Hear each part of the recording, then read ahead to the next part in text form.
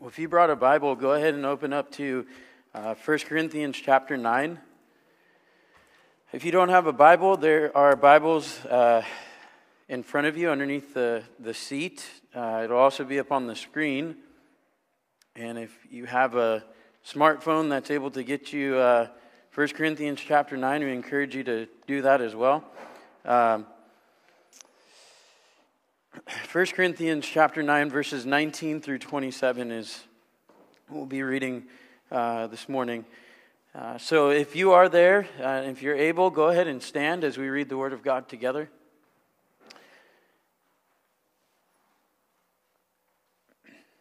Starting in verse 19.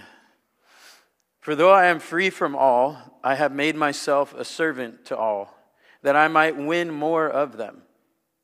To the Jews I became as a Jew in order to win Jews. To those under the law I became as one under the law, though not being myself under the law, that I might win those under the law.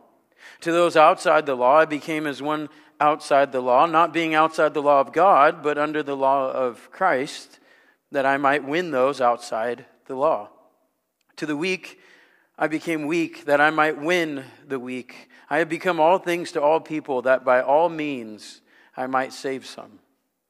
I do it all for the sake of the gospel, that I may share with them in its blessings. Do you not know that in a race all the runners run, but only one receives the prize? So run that you may obtain it. Every athlete exercises self-control in all things. They do it to receive a perishable wreath, but we an imperishable. So I do not run aimlessly. I do not box as one beating the air, but I discipline my body and I keep it under control, lest after preaching to others, I myself should be disqualified. Lord, this is your word, and we submit to it. Lord, it's your word that has the power to change our lives. And Lord, there's no other book that can do this, because this book is your word. It's the word of God to us. And I pray, God, that this morning you would speak to our hearts, that you would minister to our hearts, that you would help us to understand your word. And Lord, I pray that for whatever we've got going on in our lives, Lord, I pray that you would meet us in the season that we're in. Lord, I pray that we would just be in tune to your spirit this morning. Lord, I pray that you would block out all distractions, anything that is trying to take our mind off of the very thing that we should be focused on, which is your word. God, I pray that you would be glorified. And it's in Jesus' name we pray. Amen. You can all have a seat. If my voice seems like it's cutting in and out, it's because it is. So if I'm cracking in my voice, I'm not at that stage anymore. I'm actually grown up, and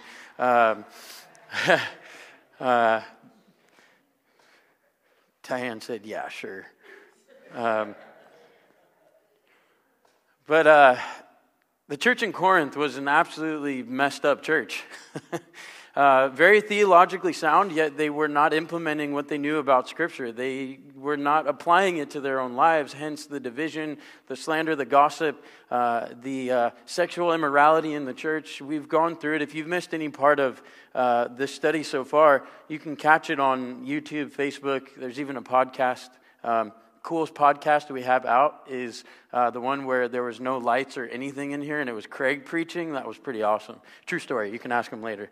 But 1 Corinthians chapter 9, I hope and I pray that this study through it has ultimately changed your thinking on what it means to be a Christian and what it means to be a church. Because I think really Paul, remember, is writing to a church that was struggling to really understand what it meant to walk with the Lord. But there were also individuals involved. And maybe you're an individual today that is struggling with what it means to walk with the Lord. And maybe you've got some of these problems in your own life that the Corinthians were faced with. Listen, there's good news. God's word addresses how we should walk through these. And so I don't feel stuck. Maybe there's some sexual immorality going on in your life. Listen, there's a way out, and his name is Jesus. And that's what Paul is trying to say. He's saying, listen, if I can just point you to to anyone, it's Jesus. It's Jesus that died for your sins. It's Jesus that rose again from the grave. And as a matter of fact, your church doesn't even belong to you. It belongs to Jesus. And so let's start there, because this church, Gray Avenue Christian Church, does not belong to the pastor. It does not belong to the elders. It doesn't even belong to the congregation. It belongs to Christ and Christ alone. Jesus said that he would build his church, and it's his, not mine. But I want you to picture it this way, all right? So there's a new church coming into town. Just imagine with me for a moment. There's a new church coming into town, and there's this really slick pastor. We'll call him Corinthian Carl, okay? Yeah, I didn't think that was going to be funny, but hey.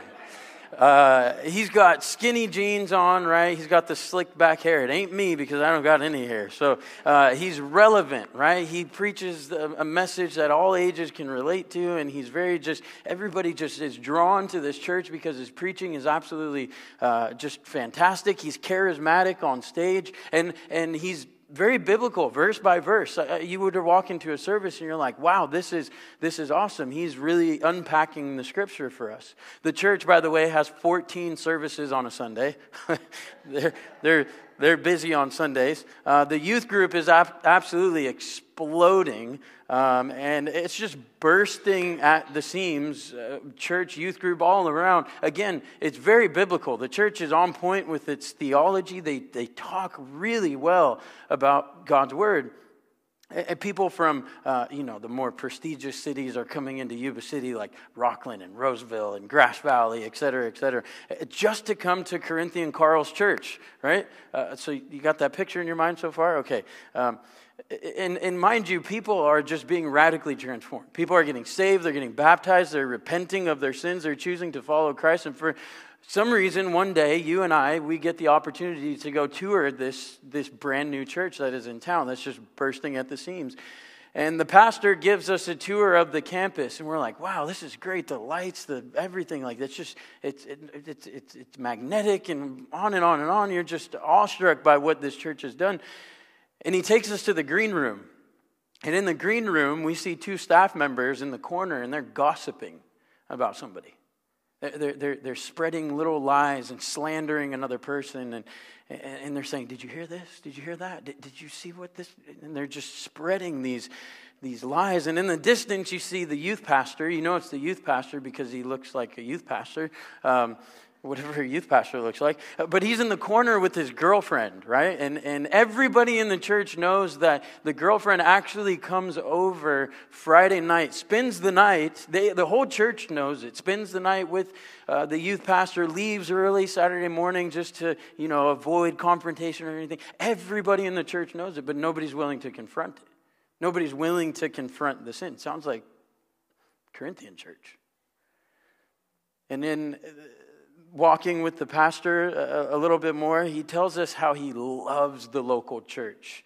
He says, I can't get over the local church. But he says, you know what I'm really excited about? I'm really excited about the record attendance that we're going to have. How we're going to break the attendance. How we're just going to explode. And we're going to get so big that we just have to go to 20 services on a Sunday. And he says, but there's also another thing that I'm really excited about, and that's the worship conferences. The worship conferences are just going to be absolutely fire. How's that for your word? But then after service, we catch a glimpse of what the congregation is like. And all these people that have been coming down from the wealthy communities, wherever that may be, they decide that, we're going to go to lunch at this super expensive place, and they don't bother to invite anybody else. They've got their clique, their groupie. They're so just, this is our stuff. We'll leave you little guys out of it. And then all of a sudden, Corinthian Carl gets a text, right? Apostle Paul. And he says in his text, Carl, is your church still impacting Yuba City? Or is Yuba City impacting your church? That's where the Corinthians were. The Corinthians were so impacted by the culture around them that they forgot that the impact should have been coming from the church and what Jesus had done for them. They were getting so big, too big for their britches, so to speak. But their church was getting ruined because of the influence that they allowed to come in. Now, not only that, but there were issues going on within the church. You remember a man had his father's wife. There was division. There was people going to court, a believer against believers. They couldn't figure out their own lawsuit things, issues. They were such trivial things. And Paul says, in loose paraphrase, what is wrong with you guys? Like, if I've taught you anything, it's that you should be able to handle your issues between each other. But listen, there is one way that you and I can destroy this church. It's not the conflict from outside. It's the compromise from within. If you think about the many churches that have been destroyed, it hasn't been because people from the outside have been causing chaos. It's been because of their own stuff inside. The slander, the gossip, the division, the abuse of money. Like we talked about last week, Paul having the right to be given a salary, if you will, from the churches that he was ministering to. But listen, it always starts from the inside, the compromise. It's not the conflicts from the outside, it's the compromise from the inside. Listen, this church, like the Corinthian church, Corinthian Carl's church, they had all the right theology. They were spot on with what Jesus did for them. They knew doctrine, they understood everything. But listen, they were living it out in all the wrong ways. They were compromising.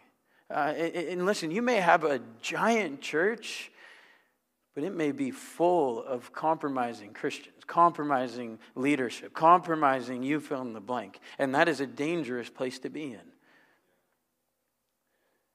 See, problems in the church that existed, we've talked about some of these division, right? There was a lot of division going on within the church. Sexual immorality, pride, gossip, slander, believers taking other believers to court, idol worship, right? This was all taking place within God's church. And they were okay with it until an uncompromising leader speaks up and says, you got to get your stuff together, guys. You got to understand that Jesus died for you. Paul takes them back to the fundamental truths of Scripture, and he says, listen, remember that Christ died for you, not to leave you the way that you are, but so that he can transform you, to change you, because that's what his end goal is not for us to stay the same. Anybody grateful for that? Ian, I'm with you on that, yeah. But let's understand this. The letter, we're in chapter 9. After chapter 9 comes chapter 10, in case you didn't realize that. But we've only got 6 more chapters to go. And it's still messy. After chapter 9, Paul talks about idol worship.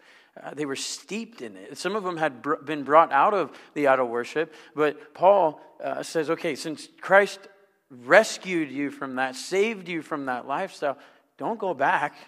Don't go back living like that. Stay in Christ. Understand all that he has for you. And so we have to understand, yes, this letter was written to a church. And it'll apply to this church. But listen, it'll also apply to us as individuals. Notice how I say us.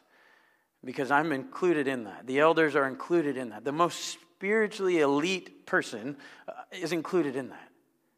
So, listen, the church in Corinth was a church of compromise. Now, in the first few chapters, actually, Paul addresses some things that the Corinthian church was actually doing right. Whereas the book of Galatians, the church in Galatia, wasn't doing things right. And Paul says, you foolish Galatians. He just cuts to the chase. He says, you guys are more wicked than the church in Corinth. But here, Paul commends them for certain things. And then, as we've seen, starting in chapter 6, he really just gets into it. He says, okay, here's the issues. Let's address them. And so, one of the things is that they were not aware of what the Lord had commanded, and that a workman is worthy of his wages, like we talked about last week. But another thing that Paul speaks of is that even though he had the right to take a salary, a compensation from the church, he laid it down. He says, I'm not going to take it. I'm going to lay down my right, because Jesus said a workman is worthy of his wages, but I refuse to take it because I don't want to create an obstacle for people when they hear the gospel. Verse 19, it says, "For though I am free from all, I have made myself a servant to all, that I might win more of them." Remember, in context, Paul is referring to that compensation like I had just talked about.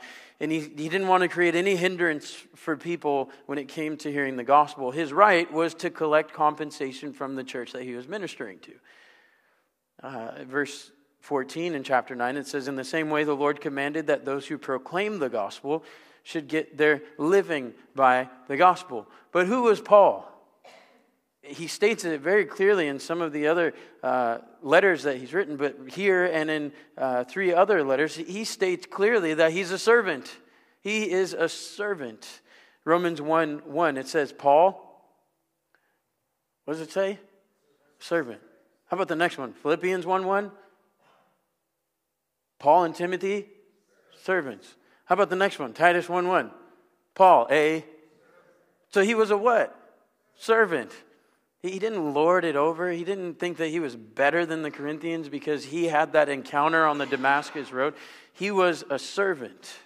The word servant in Greek is actually doulo, and it means to become devoted to the service of. We're all devoted to the service of someone or something. And when God saved Paul on the road to Damascus, he became a servant, or if we're using our definition of the Greek definition, he became devoted to the service of the Lord Jesus Christ. Listen, before Christ, you and I were servants, not of Christ. We were slaves to our sin. We were slaves to the flesh, slaves to the world, and Christ came and saved us and broke those chains. Amen? See, when we gave our lives to Christ, he chained us up to him. And actually being chained up to him gave us more freedom than we thought our sin would give to us. Yeah. Ephesians 5:8, it says, "For at one time, you were darkness." You remember that time? You remember that time where you were a slave of your sin, where you were chained to darkness, you were chained to the flesh, the world, the devil? Do you remember that? Do you remember how miserable it was? It may have been pleasurable for a season, and you thought, man, I could keep living like this forever, but every time you finished whatever sin you were doing, it just left you more empty. Do you remember that?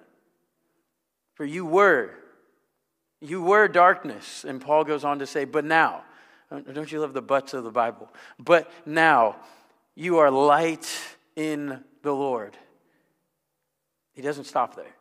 He says, because you are light in the Lord, there's a certain way you must walk, and that is walk as children of the light. Because Christ has saved you, because he has shown, he has put his light in you, he's called you to walk differently.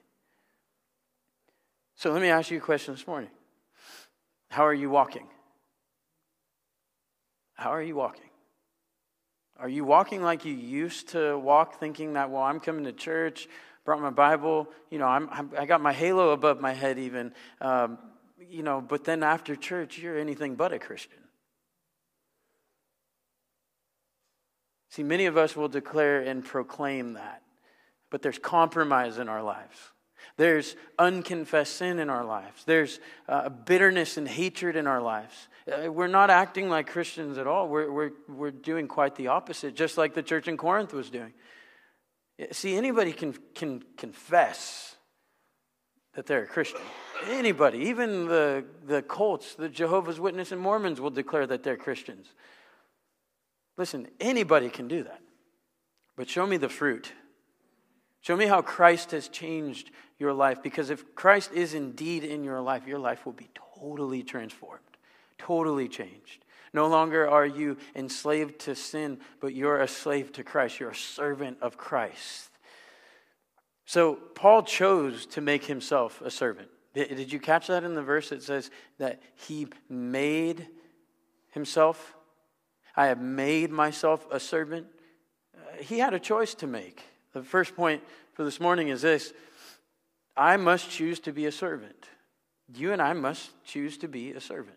Paul had to make a choice, and he chose to be a servant of Christ. Paul said he made himself a servant, which can be translated this way: I enslaved myself. Now, oftentimes when our mind goes to slavery, we think of the negative, right? We think of in history past, we think of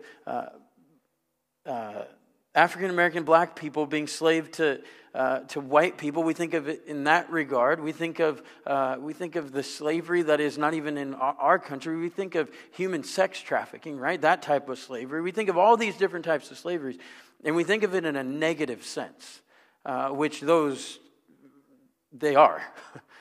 But in this sense, what Paul is saying is that he's ultimately found more freedom in being a slave to Christ than he had in being a wanderer in this world, being lost in this world, being enslaved to his sin.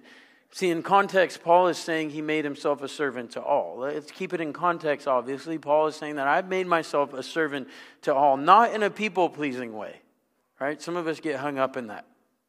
We're very much so people pleasers. We're constantly thinking about what this person thinks of us, and we want to make sure we please this person well. We want to be on their good list. Can we just drop that for a minute? The only person that our aim should be to please is Jesus. But listen, Paul had a choice to be a servant of Christ. And we have that same choice as well. Joshua 24:15. And if it is evil in your eyes to serve the Lord, choose this day whom you will serve. You see that word? Choose. Choose this day whom you will serve. Whether the God your father served in the region beyond the Jordan, or the gods of the Amorites in whose land you dwell. But as for me and my house, finish it with me, we will serve the Lord. Have you made that your choice today? Who are you enslaved to? Or a better question is, what are you enslaved to? The Bible says that we can only be enslaved to one master. But you have a choice. I have a choice. Romans 6:16, it says, do you not know that if you present yourselves to anyone as obedient slaves, you are slaves of the one whom you obey, either sin, which leads to death, or of obedience, which leads to righteousness. So you have a choice and I have a choice. We can either be a slave to sin, or we can be a slave to the Savior. 6 chapters after Romans 6, Paul says this. He says, he's basically begging this next church. He's saying, listen, I beg of you, I appeal to you, brothers, sisters, by the mercies of God, to present. If you notice in the other verse too, Paul already used that word present, and then he uses it again, to present your bodies as a living sacrifice, holy, acceptable to God, which is your spiritual worship. Listen, Paul is saying, if you're going to choose to be a slave of anyone, may it be Christ. And once you decide that, may you lay your life down on the altar and give your life up for his sake. The problem with that, though, is that it's a living sacrifice, right? Paul says that. And oftentimes when you put a living sacrifice on the altar, it has a tendency to squirm off the altar. It's the same thing with us. We have a tendency to look back and see, oh man, that was it back there. Like the people I used to hang around with, like I miss those people. Show me your friends and I'll show you your future. See, if you're going to stay on the altar, if you're going to present your body as a living sacrifice, make sure you stay there. That's the best altar to be on. See, when you and I choose to be a servant of Christ, Jesus says this, we become sons and daughters of God. John 8:34, Jesus answered them, truly, truly, I say to you, everyone who practices sin is a slave to sin. The slave does not remain in the house forever, but the Son remains forever. So if the Son sets you free, you will be free indeed. Amen? See, being a slave to sin will not give you the freedom that is only found in Christ. Sin will bind you up. Just ask Samson. He got into some trouble. Eventually we'll go to the Old Testament and look at Look at how Samson got into the slavery of sin for a little bit. But listen, there is ultimate freedom found in Christ. See, most people will revert to drugs and alcohol to numb some type of pain because they've had a traumatic experience or they've gone through this, that, or the other, and it's usually to numb the pain of something that happened in their life, only to realize when they get off that high or when they get off that buzz or whatever it is, the pain is still there. And so what do they have to do? They go back to it. They go back to the bottle. They go back to the drug. They go back to the friends that they shouldn't be around. They go back to sleeping around with this person and that person, only to find that after it's all said and done, they're still empty, there's still pain, and there's still some way that they've got to figure out how to numb that pain. So what do? They go back. They go back to what they knew. You know, the Bible says, as a dog returns to his vomit, so a fool returns to his folly. If you have dogs, and your dogs have ever vomited before, you know oftentimes their first choice is to go back to that. That's sin. And the Bible says that anybody who returns back to their folly is a fool. The Bible says that. See, going back to alcohol and drugs and even sexual promiscuity, it doesn't take away the pain. Because although it may temporarily numb the pain, it's still there. And they become addicted. They become addicted to the very thing that only brings them temporary numbness. Thinking that the substance is giving them freedom from their pain. From the thing that they're enslaved to. This week, as I was actually closing up after the men's study, there was this gentleman who just wandered in and he called me by name, and I was like, oh, okay. We sat down, and I knew this guy from the past, and not the far past, but the neighborhood past, we'll call it. And there was an issue that he was dealing with, and it was drug abuse, substance abuse. And first thing I asked him was, are you using again? Yes. And we got to talking about substance, and we got to talking about this, and him understanding that this was only a temporary fix, and it wasn't going to solve his issues. And I just thought of this word substance. I thought of, because that's what we call the drugs, right? We call them substance abuse, right? And so we go to this very thing, and I was talking to him about this, and I thought of this verse, and I thought of Colossians 2:17. The substance belongs to Christ. Think about it. A substance, by definition, is the real physical matter of which a person or thing consists of, and which has a tangible, solid presence. Do you know what drugs have? Do you know what alcohol has? Do you know what sexual immorality has? It doesn't have a solid presence. It's fleeting. It goes away. And that's why Paul says the substance, that solid, tangible presence that you're longing for, is only found in Christ. The bottom line is this: when we choose to serve Christ, we then realize that compared to the things of this world, He is the only solid presence in our life. Listen, if you are going off into drinking and doing drugs or any of that stuff, or maybe you have and the enemy's just right there saying, go back to it, go back to it. Listen, remember this, that the substance belongs to Christ, that the only solid presence in your life is Jesus Christ. See, Paul even acknowledged this. He said before, he was a Pharisee of the Pharisees. He was this religious, top guy. He was in the know about everything. He sat under just amazing teaching. And he says, listen, all that is fleeting. All that is garbage. He says in Philippians 3:7-8, he says, but whatever gain I had, and what Paul had was a lot of gain.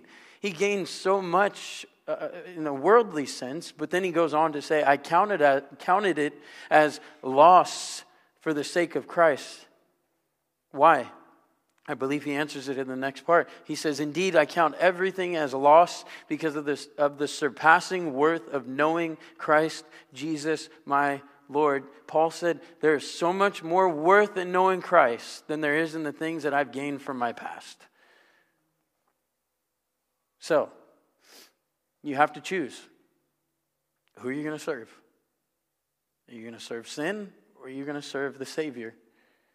And Paul here uses 3 illustrations of how he served the Lord by sharing the gospel with others so he could, like he says, win many to Christ. Now, in this verse, it may seem like, wait, is Paul being two-faced? Like when he's with the Jews, he's acting like Jews. When he's with the weak, he's not being hypocritical. He's actually, in the best way that I can understand it, he's putting the cookies on the bottom shelf. We'll get to that in a second. But he says in verse 20 through 23, he says, to the Jews, here's the first illustration, I became as a Jew in order to win Jews. The second illustration was to those under the law. He says, to those under the law, I became as one under the law, though not being myself under the law. Why? He says that I might win those under the law. The third illustration was those outside of the law. He says, I became as one outside of the law, not being outside of the law of God, but under the law of Christ, that I might win those outside of the law. And then his fourth illustration was to the weak, right? He says, to the weak I became weak, that I might win the weak. And he says, I have become all things to all people, that by means I might save some. I do it all for the sake of the gospel, that I might share with them in its blessing. And so in each of these approaches, Paul is very strategic. He's very strategic in that he didn't use words that went over their head. Do you ever meet people like that sometimes? They come up to you and they've been walking with the Lord for years and they're like, hey, are you sanctified? Are you justified? Are you regenerated? Have you been washed by the blood? You're like, what? Washed by what blood? Like, these words are just so over our head sometimes. And let's be honest, sometimes we use it. Because we know what these words mean, and if you don't, that's okay. There's no pressure on you. But listen, Paul brought these truths of Christ to the bottom shelf. Why did he do that? So they could be reached by those who knew nothing about Christ. He didn't put it up here like, haha, look what I got and you don't. He put them down on the bottom shelf so people could understand what it meant to acknowledge that they were a sinner and in need of a Savior. Paul would take what they knew ultimately, because what they knew compared to what Paul knew, Paul was a smart guy, let's face it. He sat under some great schooling, Pharisee, he knew the law left and right, and so, but he would take what these other people knew and he would incorporate the gospel message into it, right? So, Paul was absolutely strategic in sharing the gospel. Point number 2, don't over-spiritualize the simplicity of the gospel message. Don't over-spiritualize the simplicity of the gospel message. What do I mean by this? Like I just explained, don't go up to somebody when you're sharing your faith and they know nothing about Christ. You know that, and you just start busting out Warren Wiersbe keywords to the Christian life, right? Regeneration, adoption, justification, and then all of a sudden as you're just pounding these words into this person, you see this person walking off because they think you're crazy. Don't be weird. Don't be weird when it comes to sharing your faith. Listen, the simplicity of the gospel message is this. You're a sinner. Jesus died for you, was buried, rose again from the grave, and if you accept that by faith, you will be saved. Done. And then you let the Spirit do the rest of the work. You let the Spirit speak through you because you're under this truth that the Spirit's already been prepping this person's heart. Here's an example. The other day I was at one of my least favorite stores, Walmart. And I was in one of my most favorite aisles, the ice cream aisle. And an older gentleman came up to me and said, man, I wish I could buy that ice cream. And it was the Tillamook, $3,000 ice cream that's got gold in it. They have mac and cheese ice cream now. I mean, if you've ever seen, never mind. Okay. Oh, yeah, that's what I say. Next potluck, mac and cheese ice cream. Let's. But he came up to me and said, man, I wish I could buy that expensive ice cream. And which turned into ultimately this political conversation about inflation and about how Biden and Harris are screwing everything up. And which then turned into how he used to be able to pay $2 for his giant jug of mayonnaise. Now he has to pay $5 for his. This all happened at Walmart, people.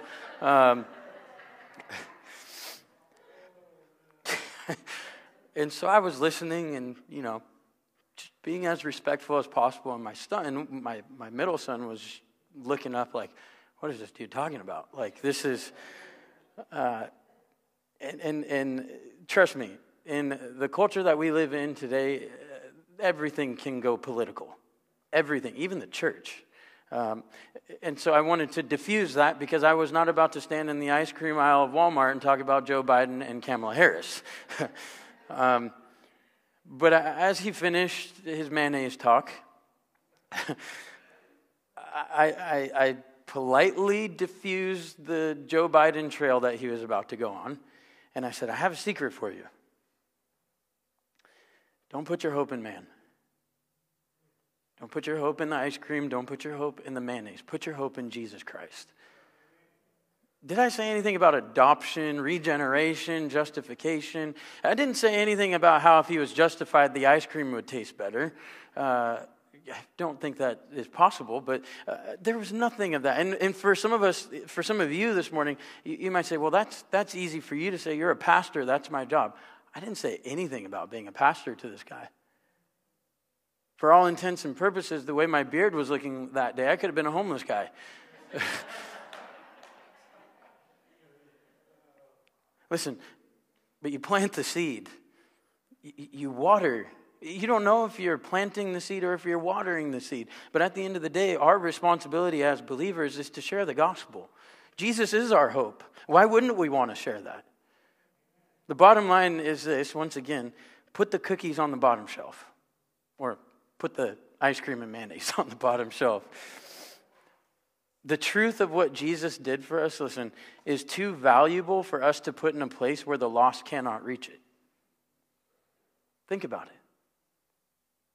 When you were lost and somebody came and shared the gospel with you, was there ever a time where they used these big words and you didn't understand? Some of you, yes, they used these words and it just scared whatever out of you.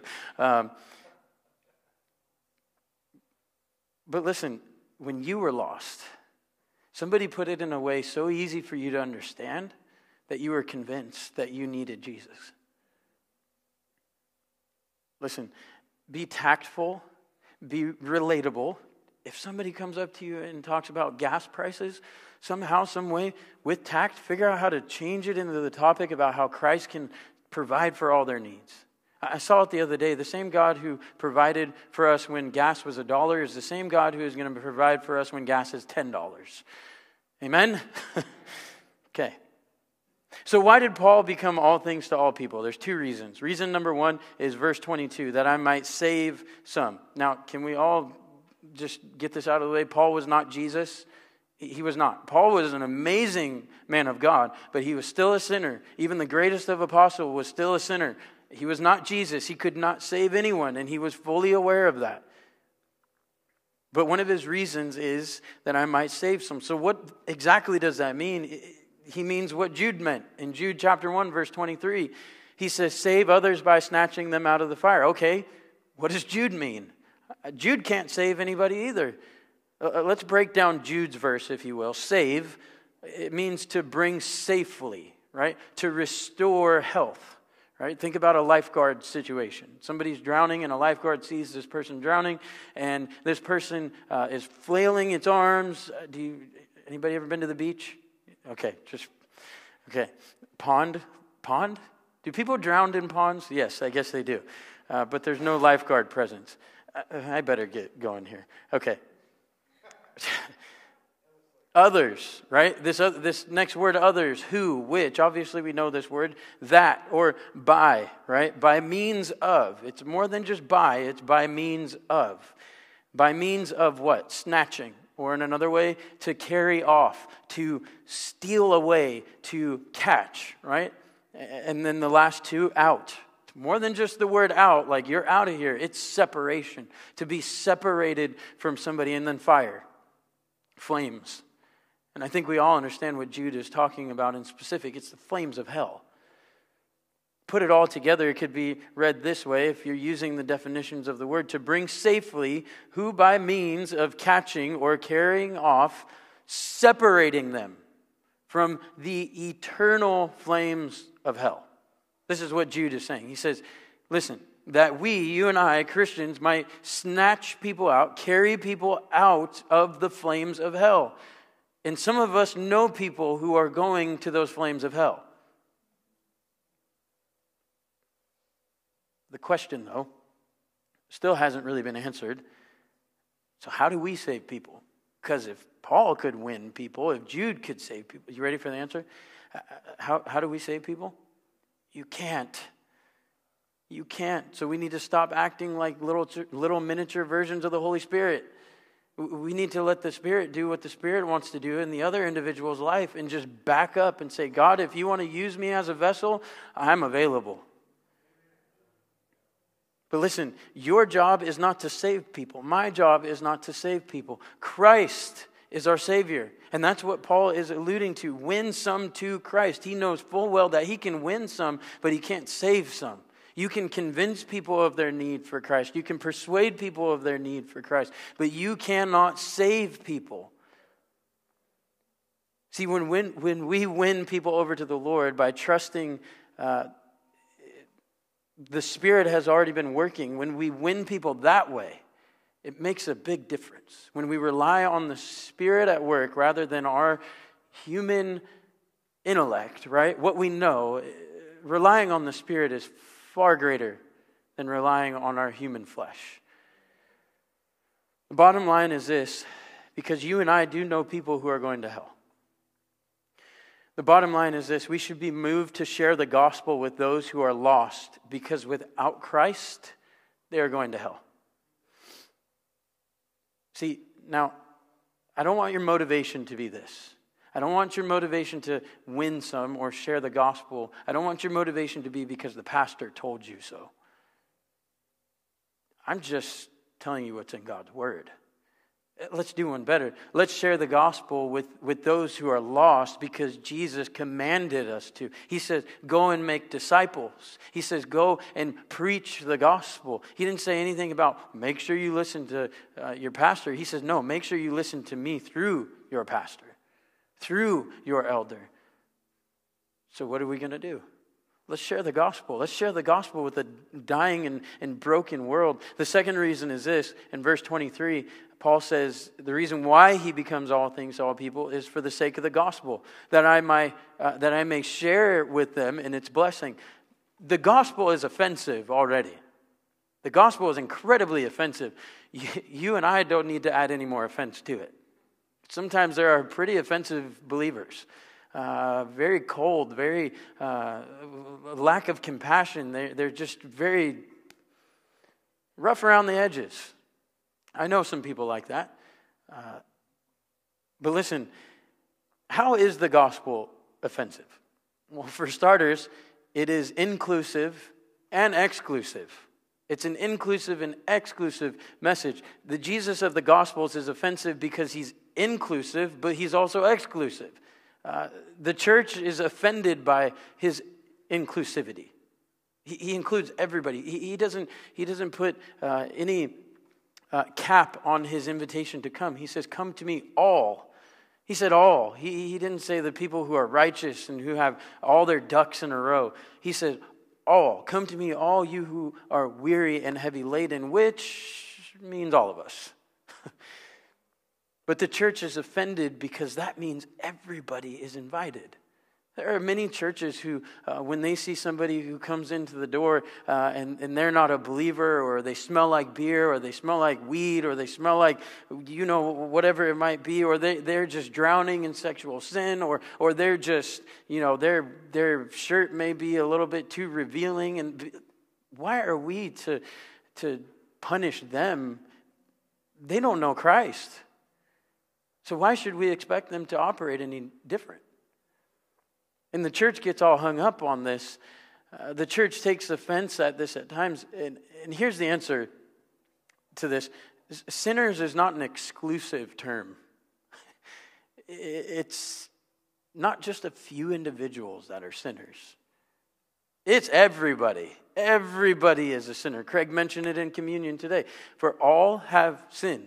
And if that means all have sinned, guess what that also means? It means that all of us are sinners. The only difference is that some sinners have understood and accepted that Jesus died for their sins and that he came to seek and save the lost, while the other handful of sinners have not accepted it or have flat out rejected that Jesus paid the price for them. The bad news is this: apart from Christ, you are on your way to hell. That's bad news. And I would venture to say that many of us, oftentimes, we know that there are people who are headed to hell. But it's not in us to share the gospel because we don't sense an urgency. We don't sense an urgency to actually share the gospel with people who are going to be in this place that Jesus says the fire is never quenched. So let me ask you a question this morning. How broken are you when it comes to knowing that people are going to hell? How broken are you over that? Does it keep you up at night? Do you know coworkers who may not know Jesus as their Savior and who are headed to hell? Do you know family members? You see, because there's going to be a day where if you are in Christ, you and I will be in paradise. We will be in eternity with Jesus. And we'll be in heaven. But when we get there, there may be some who aren't there. So now is our time to share the gospel. Now is our time to let them know, hey, I'm a sinner just like you. And Jesus died for us so we could be forgiven of our sins. The good news is this, and I love the way Trevin Wax, a blogger on the Gospel Coalition, said this. He says, Jesus wants to change all of us and change us all. In grace, he opens the clenched fist of the religious hypocrite, and he narrows the vision of the open-minded sinner until he is the only one in view. How? By destroying self-righteousness through his death and resurrection. That's the gospel. So Paul is essentially saying this: I have become all things to all people because the gospel is already offensive. The gospel is already offensive. In verse 24 through 27, he says, do you not know that in a race all runners run, but only one receives the prize? So run that you may obtain it. And every athlete exercises self-control in all things. They do it to receive a perishable wreath, but we an imperishable. So I do not run aimlessly. I do not box as one beating the air, but I discipline my body and keep it under control, lest after preaching to others, I myself should be disqualified. So in Paul's days, there were these games, much like the Olympics, called the Isthmian Games, which took place near Corinth. And they were held in honor of the mythological god Poseidon. They were held every 2 years, and included in these games were equestrian, gymnastics, music, poetry, wrestling, boxing, running, chariot racing. That'd be so awesome if we had chariot racing in our Olympics. But the winner of these events, they would receive wreaths of pine leaves around their heads, remission of taxes, fame, and they'd have a victory song. So if Jordan won at music or poetry, they would have a song just for Jordan. We're working on that song, right? Yeah, okay. But Paul specifically points out two events: running and boxing. Running, any runners? Okay. Tyrone? The door's over there, so... But running, some of us love it. Others of us hate it. Amen. I remember one time my sister-in-law was in town and we were living in Woodland. If you know anything about Woodland, their sidewalks are horrible. And so we were running, and I don't know what happened to the sidewalk. Maybe a root got underneath it, or somebody just did it on purpose, and they got a camera around to see people trip. But I saw that, it was like, I can't even describe it. This sidewalk was coming up, and I'm running, and I'm telling myself, I'm not going to trip over it. 2 seconds later, I go flying, and it was the most miserable thing in the world. It doesn't have anything to do with what I'm talking about. Okay. My sister-in-law got a glimpse of it. She was laughing hysterically, and she didn't even help me up. I'm still trying to get over it. Yeah. But from a game's perspective, Paul was saying there's only one that receives the prize. There's only one. But for us, the Christian life is likened to a run, a race, but not a sprint, a marathon, one that takes a while to get through. Now, please understand this. As believers, we are not in competition against one another. We have a race to run. And listen, this is how it applies. When another believer falls down, you help that one up. See what I did there? But the prize is this. Philippians 3:14, I press on toward the goal for the prize of the upward call of God in Christ Jesus. The prize is a shifted focus upward where Christ is seated. Listen, if you're a Christian, God has called you to run, and He will give you the strength to do that. Not a sprint, but a marathon. It is a determination that I am going to follow Christ through whatever season, all the while keeping my focus upward. And lastly, Paul talks about boxing. Anybody like boxing? Tyrone, is that you? You like boxing? Okay. He says, I do not box as one beating the air, but I discipline my body and keep it under control, lest after preaching to others, I should be disqualified. The third point and the final point is this: discipline the flesh. Discipline the flesh. The word discipline is ultimately a weak translation. It can be translated actually this way in the Greek: to strike one under the eye or to give him a black eye. So Paul is saying that's how I beat my body. Not physically, please don't do that. If you sin, don't do that. Paul is saying, listen, I have disciplined the flesh. I have disciplined the flesh because I know that in me, he even says, in me nothing good dwells. He says, in my flesh, that is, there's nothing good that dwells inside of me. Anything that our flesh craves is not good for us. And so Paul is saying, listen, I have to discipline my flesh. I have to get to this point where when I have this fleshly craving, that I'm able to say, nope, not today. Not today. Where I'm able to say, okay, Holy Spirit, you take charge. Lead me and guide me. Listen, if you're being led by your flesh today, let me tell you this much. It will lead you to destruction. But if you're being led by the Spirit, it will lead you to life everlasting. Paul preached about the gospel. And he says, if we were to go off and give into the flesh, and someone were to see him give into the flesh, knowing that he was an advocate for the greatest news, an ambassador for the greatest news ever given to anybody, if they were to see him give into the flesh, his testimony and his witness for Christ would be tarnished. So where are you this morning with the disciplining of your flesh? Remember the church we talked about beforehand, where it had 14 services, the pastor was slick and had a bunch of hair, and he just was awesome. The services it was just crazy, but they had those issues. Those issues were individual issues. Some of those issues were because they were not disciplining the flesh. They were not being led by the Spirit. They were not living in the Spirit. Listen, the question is, are you like the youth pastor?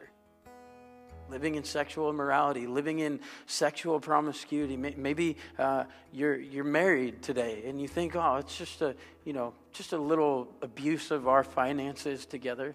We're just spending this, or what is it? You fill in the blank. But listen, you can only hide your sin for so long. Moses even said, your sin will find you out. Or are you like the two staff members, gossiping and slandering others? Maybe you just can't get enough of gossip, of the flesh. Gossip is sin. Slandering is sin. Listen, let's live by the Spirit. Let's walk in the Spirit so we don't gratify the desires of the flesh. Amen? Amen. So, make this your aim. Choose to be a servant of Christ over a slave of your sin. Don't over-spiritualize the simplicity of the gospel message. And discipline yourself to where the flesh isn't in control, but the Holy Spirit is. Amen? Let's all stand and we'll close out in prayer and a chorus. But if you need prayer, I'd be happy to pray with you after service. Tyrone is up front too, and Craig and Ian. But listen, if you need to accept Jesus as your Savior today, don't put it off. Maybe you need to recommit your life to Him today. Don't put it off. Today is the day of salvation. You're not guaranteed tomorrow. Lord, thank you so much for your word. God, thank you that you've put a choice in front of us, ultimately to serve sin or to serve the Savior. And we know that as we choose to serve the Savior, Lord, we'll find so much more in serving you than we would in serving our sin or serving the flesh. Lord, help us to discipline the flesh. When it rears its ugly head, as oftentimes it does, Lord, I pray that we would be able to say, nope, there's no room in me for that, because you have occupied all the space in our lives, Lord. I pray that if anybody needs to accept you as their Savior today, or if anybody needs to come back to you, Lord, I pray that you would move in their hearts, that you'd help them to see their great need for you as their great Savior. Jesus, we love you. And it's in your great and mighty name that we pray. Amen.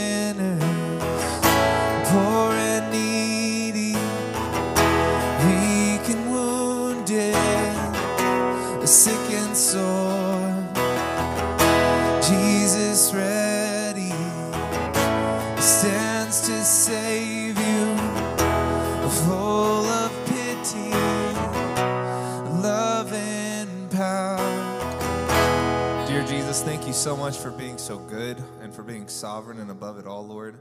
May we just learn to lay it all at your feet and to let you do the leading and use us, Lord, as your tools and your vessels to share your good news in this community. And we pray that you are with everyone as they go home and bless their weeks, Lord. In your name, Jesus Christ, our King. Amen.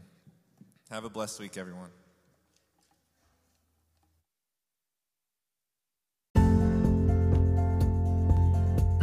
Hello all, and thank you for checking out this episode of the Gray Avenue Christian Church podcast. For any more information about who we are, feel free to check out our Facebook and our website. Again, thank you for your support, and we will catch you next time. Have a blessed week.